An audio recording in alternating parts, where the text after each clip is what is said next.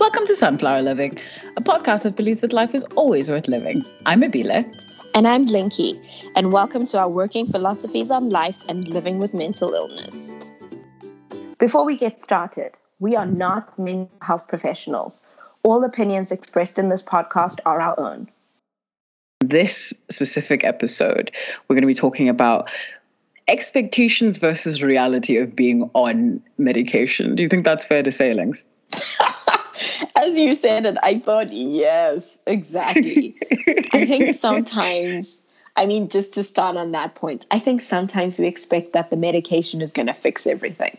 Yeah. This medication is going to make you just like superhero strong, and you're never going to feel depressed or anxious ever again. And that is not true. It is so far from the truth. Exactly. Yes, the medication helps, and it definitely helps to manage some of the symptoms. Yeah. But it's not.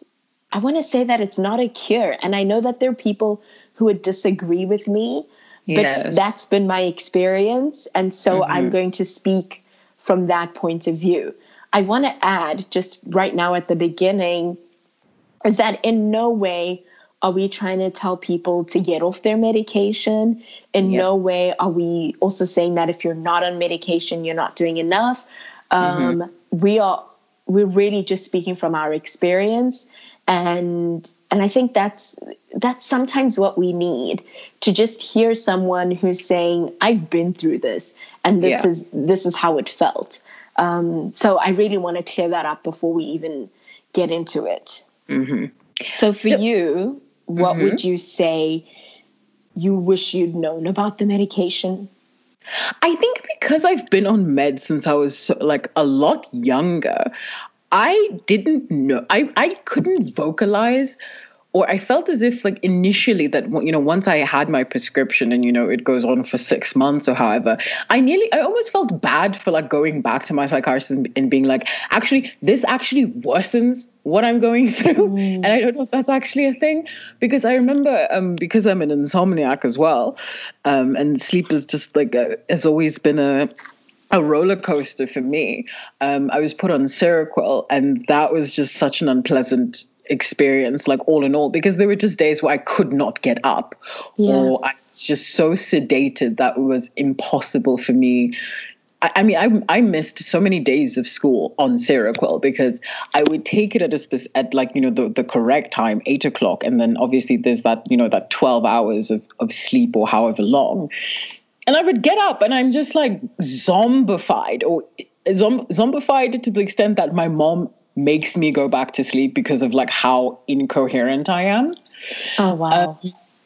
So, it was kind of realizing that it is okay to go back to your psychiatrist and be like, this is not working. Can we try something else? And more often than not, they are open to experimentation, not to make that sound as if it's a kind of science project. It definitely isn't. But I think there are times where, when it comes to meds or even other aspects of life, we have to try many different things before we get to the correct one. Yes. I think you talk about the sedative effect, and that's one that many of the medications have. Yeah. And I find that with those, the drowsiness really also comes with the brain fog. Yeah. And that's really difficult, because I found that I was not remembering stuff or struggling to find words. And that was scary at first, because I thought, what's going on? And then when I read the side effects, I was like, oh, this is what's happening. This is just a brain fog. And it's really difficult to function with some of those side effects. I think, we're going to talk about body positivity at some point, but weight gain can also just compound the problem, because you start to put on this weight that you do not want to put on, and it just affects your self-esteem in such a way that you kind of think, okay, which is what side effects am I willing to deal with to feel better? And sometimes when the medication is not as effective as you'd like it to be, some of the side effects really don't make sense to have to go through. It's time to change. It's time to really ask your psychiatrist or whichever medical professional you've gotten the prescription from, and be very honest and say, this is how I'm feeling and I don't want to feel like this, and it doesn't seem to be helping at all. Please, can we try something else? And I think that sometimes we forget that we have the right to say that. As you said. No, absolutely. Because I think, coming back to what you said about, this perception that this medication will cure you, oftentimes it doesn't. I mean, and obviously I speak from my own personal experience, but I think what medication has shown me is that it is okay to have this kind of aid in which, it helps you cope in your day-to-day life, but that certainly doesn't mean you get to backslide on sort of the other mechanisms you might have been given in therapy or whatever else, and I think because of maybe it's the society in which we exist and how we and our attitudes around just medication in general, it's easy to forget that, especially when you do have the right dosage and everything is going okay, and you get to, and I've been here before, where it's like, well, I don't need this. And then it's like, no, I do need this. I kind of have to, I need to almost like talk myself out of getting off of it because I know what happens when I get off of it. And it's kind of coming back to the symptomatic aspects of it. You may not feel that crash once you're off, but when it goes over a certain period of time, then you really feel that. And it's just, it's really, it's such a difficult balance, especially when you're young and kind of in a foreign landscape in terms of like meds for this specific thing. I think there's a point at which some medications make you feel like, oh, okay, I've gotten over this. This isn't a problem anymore. And that's when, like you say, you start to feel like, oh, okay, I can come off of this, or I don't need this anymore. And then when that crash comes, I think it completely pummels you. And that's really difficult because then you go through a more difficult phase to get back to feeling better. I think what I wanted to say as well is that a lot of people don't know that there are various classes of treatments and medications that serve to deal with mental illnesses. And quite often you can be on one class and then your doctor will ask you to change to another one or another medication. But because it's in the same class, you still feel the same side effects. I mean, for me, when we talk about SSRIs, I always feel so nauseous. And so it took my psychiatrist saying, maybe this isn't the class that you should be looking at. Maybe we should be trying something very different. But it took time. And I think it was, it needs a lot of patience. We need to be very patient with the people who are trying to help us.